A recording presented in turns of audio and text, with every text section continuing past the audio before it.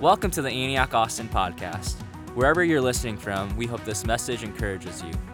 For more information about Antioch Austin, please check our website at antiochatx.com. Good morning. Thank you for having me. It's a pleasure to be back in Austin. JD, thanks for the introduction. He is inspired by my preaching and my hair. He already made that joke on himself, though, so it's kind of hard to go there. But I am excited to be with you all this morning. I did want to take a minute and introduce to you my family. So there's a picture of us on the screen. My wife, Lacey, and I have been married for 11 years. I know, I still look 25, but we've been married for 11 years. We have 3 amazing kids. My son, AJ, is 8. My daughter, Ari, is 6. And we have another little one, Juniper. She is 2 years old. Something important about our family is that for 5 years, we lived in the Himalayas. And so I think I got a picture of that as well. We ran a coffee shop in the capital city, and we would take adventures out into rural areas to meet people in villages for discipleship, to share the gospel, had the time of our life. And in 2017, we moved back to Waco. And I've been in the role of young adult pastor since then and loving every minute of that as well. So that's who I am. And again, thank you for having me. I want to talk to you this morning. I just need to get this out of the way just a little bit. I want to talk to you this morning about fear. And as a part of your summer revival series, more specifically, I want to talk to you about what fear will keep you from. Because fear will keep you from revival. And fear will keep you from stepping into the gap that God has called you to fill. Anybody ever asked you to fill in? Maybe you're at your office and your coworker did most of the work on the project and the presentation, but they called in sick and now you have to fill in, right? You never like that call. Comes the night before. A few weeks ago in Waco, I got the call on a Friday night. Now, Friday's my day off, and Saturday is my day off. Friday night, I get the call that I might need to fill in and preach on Sunday morning. You don't want that call. Sometimes we have to stand in the gap. We got to fill in. Explain it this way. In high school, I was a pole vaulter. I was a pole vaulter because I played football. Let me explain. My football coach said, if you want to play football in the fall, you had better run track and get in shape in the spring. That's how it worked. Now, I tried to circumvent this process by playing tennis one year. My football coach said, congratulations, you just made the tennis and the track team. So that didn't work. And so I thought, well, if I have to run track, I will pick the most obscure, random, low commitment event that I can, and I found pole vaulting. My school did not have a pole vaulting program. We did not have a pole vaulting coach. We had a pole vaulting pad and some pole vaulting poles from the 1980s. And so for track practice, I would wander up and down one side of the track, testing my poles, stretching a few more times, while my teammates down at the other end were running sprints and laps and miles. But I didn't get away with it because coach knew that I had time on my hands. 10 minutes into every track meet, after heat 1, I was done. Because again, no program. I was not good at pole vaulting. I was 1 try, 2 tries, out of the competition, and it's nachos and hanging with my friends for the rest of the day. And so one day, I hear that there's a few injuries in our track team, and that coach is looking for me to stand in the gap, looking for me to fill in. And so I made my way out of the stadium, into the parking lot, and sunk down beneath the back seat in the bus, but coach found me. He asked me to run the 300-meter hurdles. Now, I had never ran a hurdle in my life. Now he wants me to run 300-meter hurdles. So I ran, and then he said, I also need you to run the 2-mile later in the day. All that skipping out on track practice now catching up with me. So I ran the 300-meter hurdles. I got 3rd place. I was feeling pretty good about myself. Later that day, I ran the 2-mile, and I got 5th place out of 5 people. And I got overlapped by 1st and 2nd and 3rd and 4th place. In fact, I was so bad at the 2-mile that they had to postpone the next event because I still had a few more laps while everybody watched me struggle around the track. Sometimes you may be asked or called upon to stand in a gap that you don't necessarily feel prepared to stand in. Sometimes you get asked to fill in and you may not feel ready. And in actuality, you may not think you're ready, but when a door opens, will you be afraid to step in? And the people of God, in the story we're going to read today in 1 Samuel, are looking for someone to stand in the gap. The people of God live in this area that we're going to read in the Bible, 1 Samuel chapter 9. They live in the promised land. This is a land that God has given them, but they are surrounded by enemies. Enemies who attack them, invade them, oppress them, rob them. Not only that, they have enemies within because they routinely struggle with injustice. They're unjust toward the poor in their community. They have immorality and sexual sin and all kinds of other garbage comes into their society. And they struggle with idolatry. They worship and pursue other gods beside the one true God. And because of this sin, this immorality in their life, because of the enemies that are around them, they find themselves in a perpetual cycle of sin and brokenness. And from time to time, a leader will come along who will lead the people back to God, back to a place of security. But after a generation, they will fall right back into that cycle of sin and brokenness. And this continues for hundreds of years. It's what the book of Judges is all about. But finally, the people of God have had enough. They want something different. So they go to their leader, Samuel, who is a prophet and a priest, and they ask Samuel, the prophet, and they ask God for something that they've never had. They ask him for a king. Now, as an American, you may be wondering why anybody would want a king. We don't do the whole kingship thing. That was American Revolution, done and dusted. We don't need kings. But if you would have seen things the way that people in the ancient world saw them, you might understand. And to help illustrate this, I want to show you this diagram. And it says in this diagram, we've got a little triangle here. And at the top, you see God. And God's ways are good. He is all powerful. He is mighty. He is right. But God was mysterious. And for the people of God, though God's Spirit was moving on the earth, His Holy Spirit did not live in the hearts and minds of people as He does today because of Jesus, because of the coming of the Holy Spirit. And so for the people of God, sometimes there was a perceived distance. What was God really up to? How would God save them? What was God speaking? Not only that, but also in this ancient equation was the world. And specifically the chaos of the world. And in the ancient time, that might mean famine or disease or illness. And to navigate all of this, what the people wanted was a king to stand in the gap. You see, it was the king's job to know the ways of God. Especially the kings of Israel. During their time on the throne, they would rewrite out a copy of the law. They were obligated, expected to know the ways of God so they could mediate between God and His people, so that they could lead the people of God in navigating the brokenness and the chaos of a world. You understand? This is where we are. This is the type of man that the people of Israel are asking for in 1 Samuel chapter 9. And it's in this context that we meet our character, a man named Saul. And it says in 1 Samuel chapter 9, verse 1, that there was a man of Benjamin whose name was Kish, the son of Abiel, son of Zeror, son of Bakorath, son of Appiah, a Benjamite, a man from the tribe of Benjamin, a man of wealth. And this man, it says in verse 2, had a son whose name was Saul, a handsome young man. Now that's probably not too hard to imagine as you look at me on stage. All right, if JD was up here, you'd have to do a little more mental work to make that leap, okay? But it says that he was a handsome young man. In fact, it says there was not a man among the people of Israel more handsome than he. From his shoulders upward, he was taller than any of the people. Now, you may notice that we're putting emphasis on his physical appearance, and that's because it is very rare in the Bible that someone is physically described. Think about it. Do you remember where the verses are that talk about how Jesus looked? What about Mary, Peter, Paul, Joseph, Abraham, Noah? Their physical description is not important because their appearance is not important for the rest of the story. And so when the Bible mentions someone's physical appearance, I promise you, you read, you do your work. It is because it is vital and important for the rest of that story. And so when the Bible tells us that Saul is a handsome man, and that he is taller than anyone else in his nation, heads and shoulders above anyone in his nation, those details are going to be important for the rest of the story. Not only is Saul handsome, not only is he tall, he's also on a mission. Let's read verse 3. It says, "Now the donkeys of Kish, Saul's father, were lost."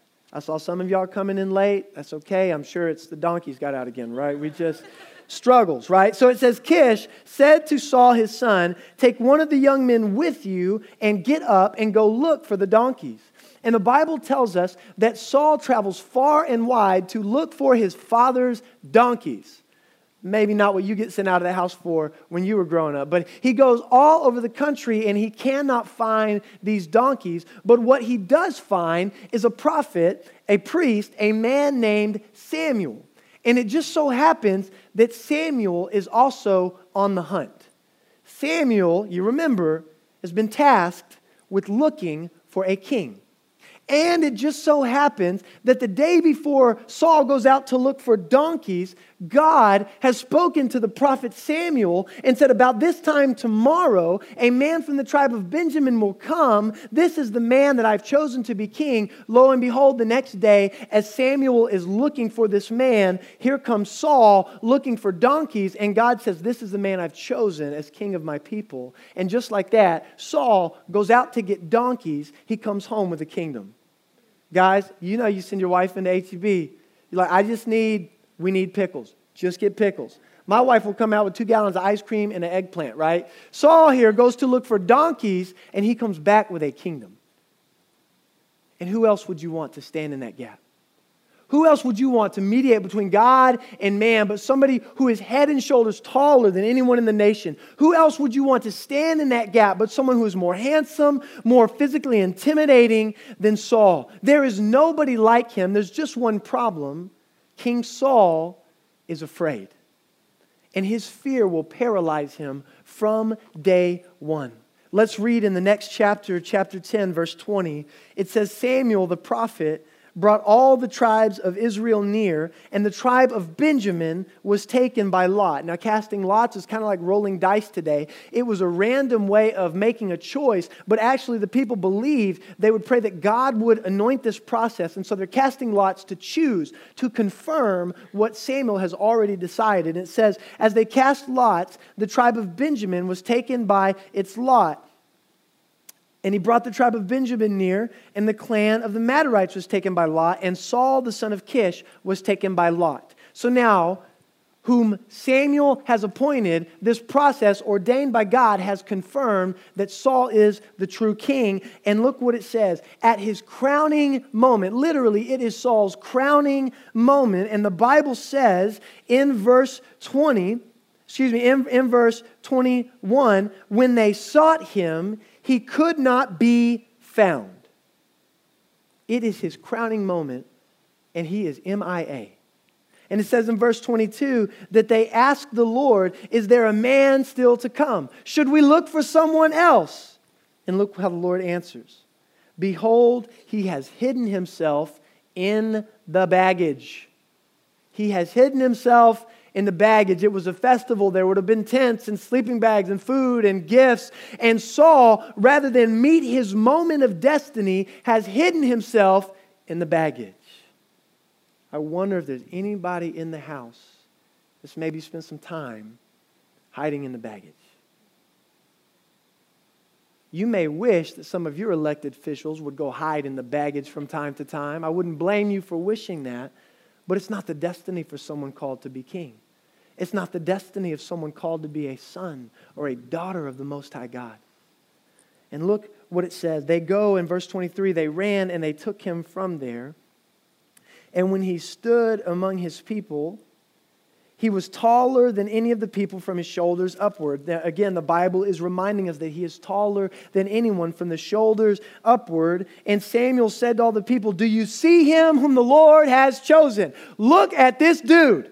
There is none like him among all the people. And the people shouted, long live the king. So now, just to recap, Saul has been found by Samuel. He's been chosen by God, and he's been approved of by the people. And yet Saul is still very much afraid, and this fear will paralyze him for the rest of his life. And you may be thinking, well, that's not fair. Saul's just out to look for donkeys, and then he's on the throne the next day. I mean, who would be ready for that? You'd have a good argument. Maybe Saul was just humble. Maybe he recognized the task that was at hand and he was just approaching it from a place of humility. But if that's what you're thinking, you don't understand humility, because humility will never call on you to abandon your responsibility. Only fear will lead to that decision. Humility will never ask you to abandon your responsibility. Only fear will do that. We lived in the Himalayas, and in the capital city, we had a coffee business. And in this coffee business, it's something I did not want to get into. Through a story I could explain, it would take time. God made it very clear through impossible things that we were supposed to start this coffee business. And up to this point in my life, I had exactly 0 hours of business training and or experience. I had not even been a waiter. I had 0 hours of coffee know-how, of how to make coffee, of how to market coffee. In fact, I could count on my hands the number of coffees I'd had in my life as a 23-year-old. And here I feel clearly, beyond any shadow of a doubt, that God is asking me to start a coffee business. And He began to open doors through big investors. We were excited, but I was afraid at the same time. And to be real honest with you, it was one of those, okay, Lord, you've got to drag me. I'll do it if you make me. I was reluctant. I was looking for the window to dive out of during this whole process. But humility will never ask you to walk away from a door that God has opened. Only fear will do that. And at one point, an investor backed out. Now, God had already made it clear. He'd made it clear He was providing the way, but then an investor backed out, a big investor. And rather than be disappointed, I was relieved. I was like, let's worship, because I don't have to do this now. Yeah, God, you made it obvious I'm supposed to do this, but the investor backed out, so obviously we're out. And no. God continued to open those doors. I continued to try to run from them because of fear. And it wasn't a week after that investor backed out that somebody put a check for almost $10,000 in my pocket for this business. God was not only opening the doors. How many of you ever feel like, God, you didn't just open this door, but like you punted me through it, right? That's how we felt.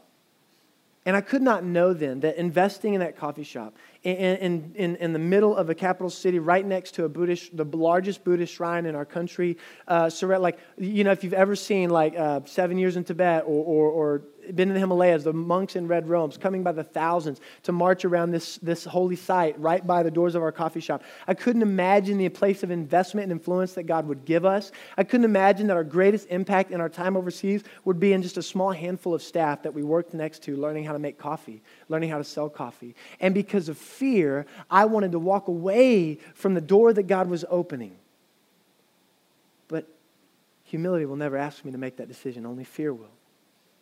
I wonder what doors God's trying to open in your life. And what's your response?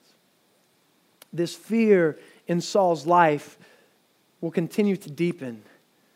It will lead him to full-blown paranoia, insanity, and ultimately it will end up in his ruin.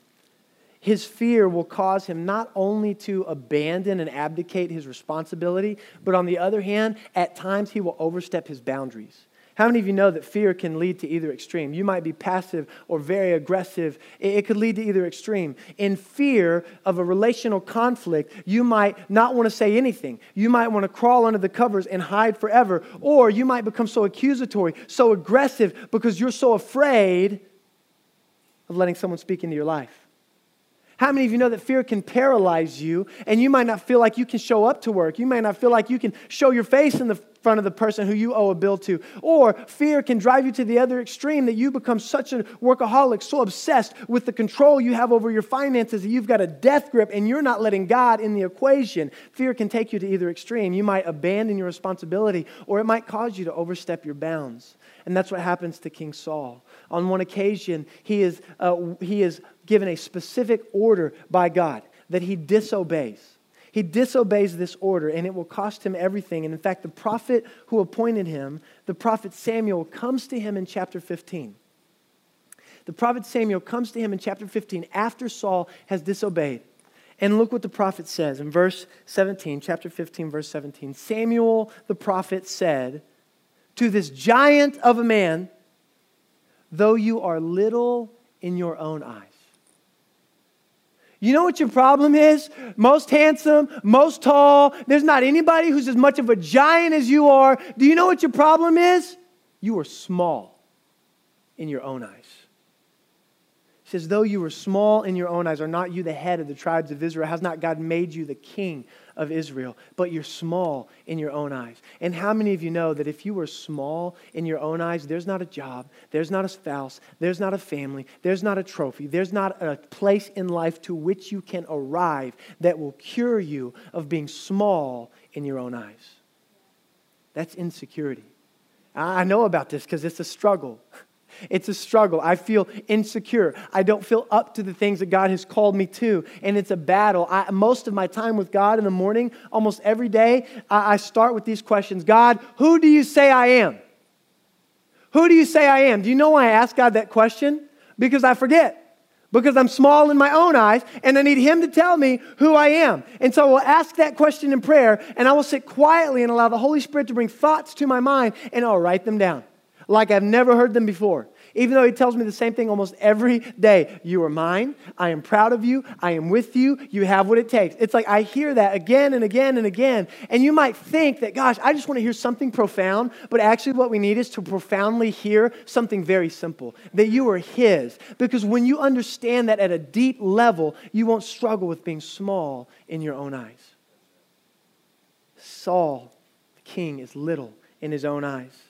And his response to the prophet is this, in verse 24.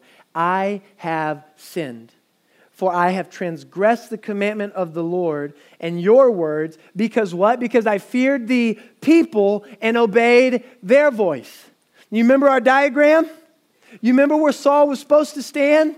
You remember how he was supposed to hear the voice of God and lead the people of God in confronting a broken world? But now because of his fear, this diagram, this paradigm is upside down. And now Saul, rather than listening to God, is afraid of the people. And as a result of obeying the people's voice, he has lost his connection to a holy God. And he has no answer for the pain and the chaos of a broken world. And on the heels of this story, the kingdom will be ripped from his grasp. Until once again, for the people of Israel, there is no one standing in the gap. There's no one standing in the gap. And let me ask you this about your life. If you're not standing in the gap that God has called you to fill, who or what is? That's a scary, scary question. Families, from a real messed up parent, leveling with you, if we're not standing in the gap, even though we routinely mess it up, even though we routinely don't do it right, even though we routinely get angry and frustrated and feel like we're never put together, families, if we're not standing in the gap for our kids, who or what is? Enter a little boy from the sheep pasture named David. And the next story that we come to is a story you probably know well. It's the story of David and Goliath. There's just one problem with the story of David and Goliath. It's not David's story. At least it is not supposed to be. Look what it says as these two armies, the army of God's people, Israel, and the army of the Philistines meet for battle, ready for the showdown. It says in verse 3 of 1 Samuel chapter 17, the Philistines stood on one side of the mountain, and Israel stood on the other side of the mountain with a valley in between them. Verse 4, and there came out from the camp of the Philistines a champion named Goliath. He was a giant of a man. And instead of the two armies facing one another, they send out one champion. And what's interesting about this word champion is that if you translate it literally in the Hebrew, do you know what it means? It means the man of the in-between space. The man of the gap. And so it literally reads, there came out from the camp of the Philistines a man of the in-between whose name was Goliath of Gath. And he was a giant. And if only Israel had a giant. Man, if only Israel had a man who, head and shoulders taller than anyone else in their nation. If only Israel had a man who was called and ready and appointed to stand in that in-between space. Oh, they do have that man. His name is Saul. Where is he? He is afraid. Look what it says in verse 10. It says that the Philistine said, I have defied the ranks of Israel this day. I curse God and his people. That is what the Philistine, this giant, is saying as he stands in the gap that Saul is called to fill. And it says this, give me a man that we may fight together. And in verse 11, when Saul and all Israel heard these words of the Philistine, they were dismayed. And you guessed it, they were greatly afraid. And the Bible tells us that for 40 days, Saul listens twice a day, 80 times. This giant, this champion comes and stands in the place that God has called Saul to stand. And he curses Saul and he curses his people. And Saul yet is afraid. And meanwhile, David's not even supposed to be there. Do you know why David came to the battle? Because Saul was 40 days late. And the people ran out of food.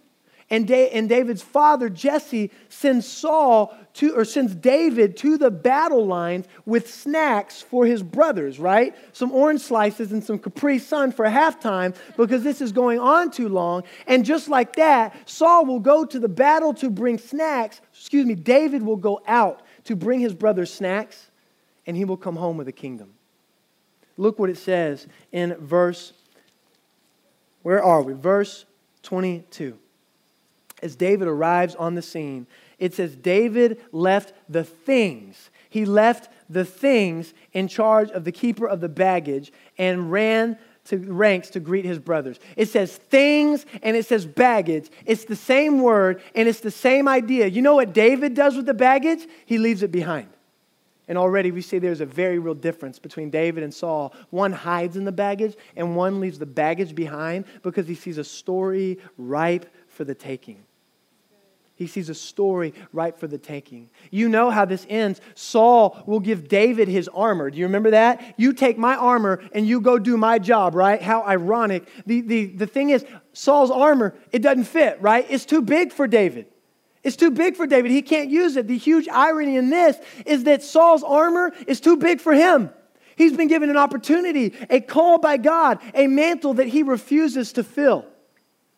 And not only does he give away his armor, but he gives away his story.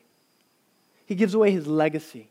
He gives away his kingdom. By the next chapter, chapter 18, verse 7, the women and the people of the nation are already singing a new song. It says that the women, after the battle, the women sang to one another as they celebrated. Saul has struck down his thousands and David his 10,000s. He doesn't just give away his armor. He doesn't just give away his kingdom. He gives away his story because he won't stand in the gap that God has called him to fill. How many of you are hungry for a story? For something that God's called you to, and are you willing to go after it? Are you willing to leave the baggage behind and run into the door that God's opening to you? I believe as I'm preaching, there's stories that are coming to mind and decisions that you're facing right now and relationships right now that need work. And instead of running, maybe today's that you walk out of the baggage and you run into the gap. You know, because we lived overseas, people will often ask me, how did you make up your mind to do that? How did you decide that you would go and live overseas? How was it obvious to you? My wife and I have different stories because we were just dating at the time that we felt this call, but I was 20 years old, took a summer off to go to the Northwest Himalayas, a vastly Muslim area, and we would go into rural villages, mud homes with little tin roofs, and we would just go in and try to share with people. We found ourselves in a district where we were staying with one family. This household was believers, and to our knowledge, although there were hundreds of thousands in the district, in different villages all around us, these were the only believers in that governmental district. And so we'd spend our days going out, going to and fro, trying to talk with people and have tea with people and share stories. And we would run into people that didn't speak English. They didn't speak the language we were learning. They didn't speak the languages of our translators. And we were thinking, how do we get Jesus to these people? And I remember one evening as we came home and were staying with this family, they did no plumbing, no anything. So we'd actually have to go out to the stream out back to brush our teeth. And as sun is setting, I'm going outside, right? No electricity. You got to take care of your business before it gets dark. And so I'm going outside to brush my teeth, to get ready for the evening, and the sun is setting. And that's important because as the sun is setting in this valley, it illuminates the villages on every hillside. I couldn't see them before. But remember, the houses were made of these metal roofs, and as the sun hit them in just the right angle, it illuminated. These metal roofs would just sparkle in the sun, and I could see a cluster of 20 homes on that hillside, and then 10 more on that ridge, and then 15 more behind that, and then 100 homes on that slope. But it was a 4 days walk, and I don't know how we were going to get there, and we didn't have time to get to them, or them, or them, or them, and the lostness and the bigness of the gap just hit me. And I thought, God, what can I do? And I don't know if I was called or if I just volunteered, but I said, God, I cannot do anything else but give my life to see that these people who've never even heard your name know who you are, know that you're good, know that you're able, know that there is hope. And it was that moment of realness with God, looking at the hugeness of the gap, that led to my family going overseas. That led to my family coming back from overseas and, Lord willing, going out somewhere sometime again. And it wasn't easy. It wasn't easy. We lived in a nation I couldn't even go into that. I can tell you on one occasion, we were on our 4th-story apartment in the middle of a Saturday when a 7.9 earthquake started rocking our nation. It killed 9,000 people. It tore down hundreds of thousands of homes. And as I'm standing in the doorway, because I can't stand without holding myself up, as the building shakes for 90 seconds, and we think it's coming down on top of us, and I'm screaming, Jesus, Jesus, Jesus. What else can you do? And you're holding a 3-year-old and a 5-year-old in your arms, and you're hoping the building doesn't come down. And I remember in the aftermath of that thinking, what am I doing? What am I thinking? Putting my family here.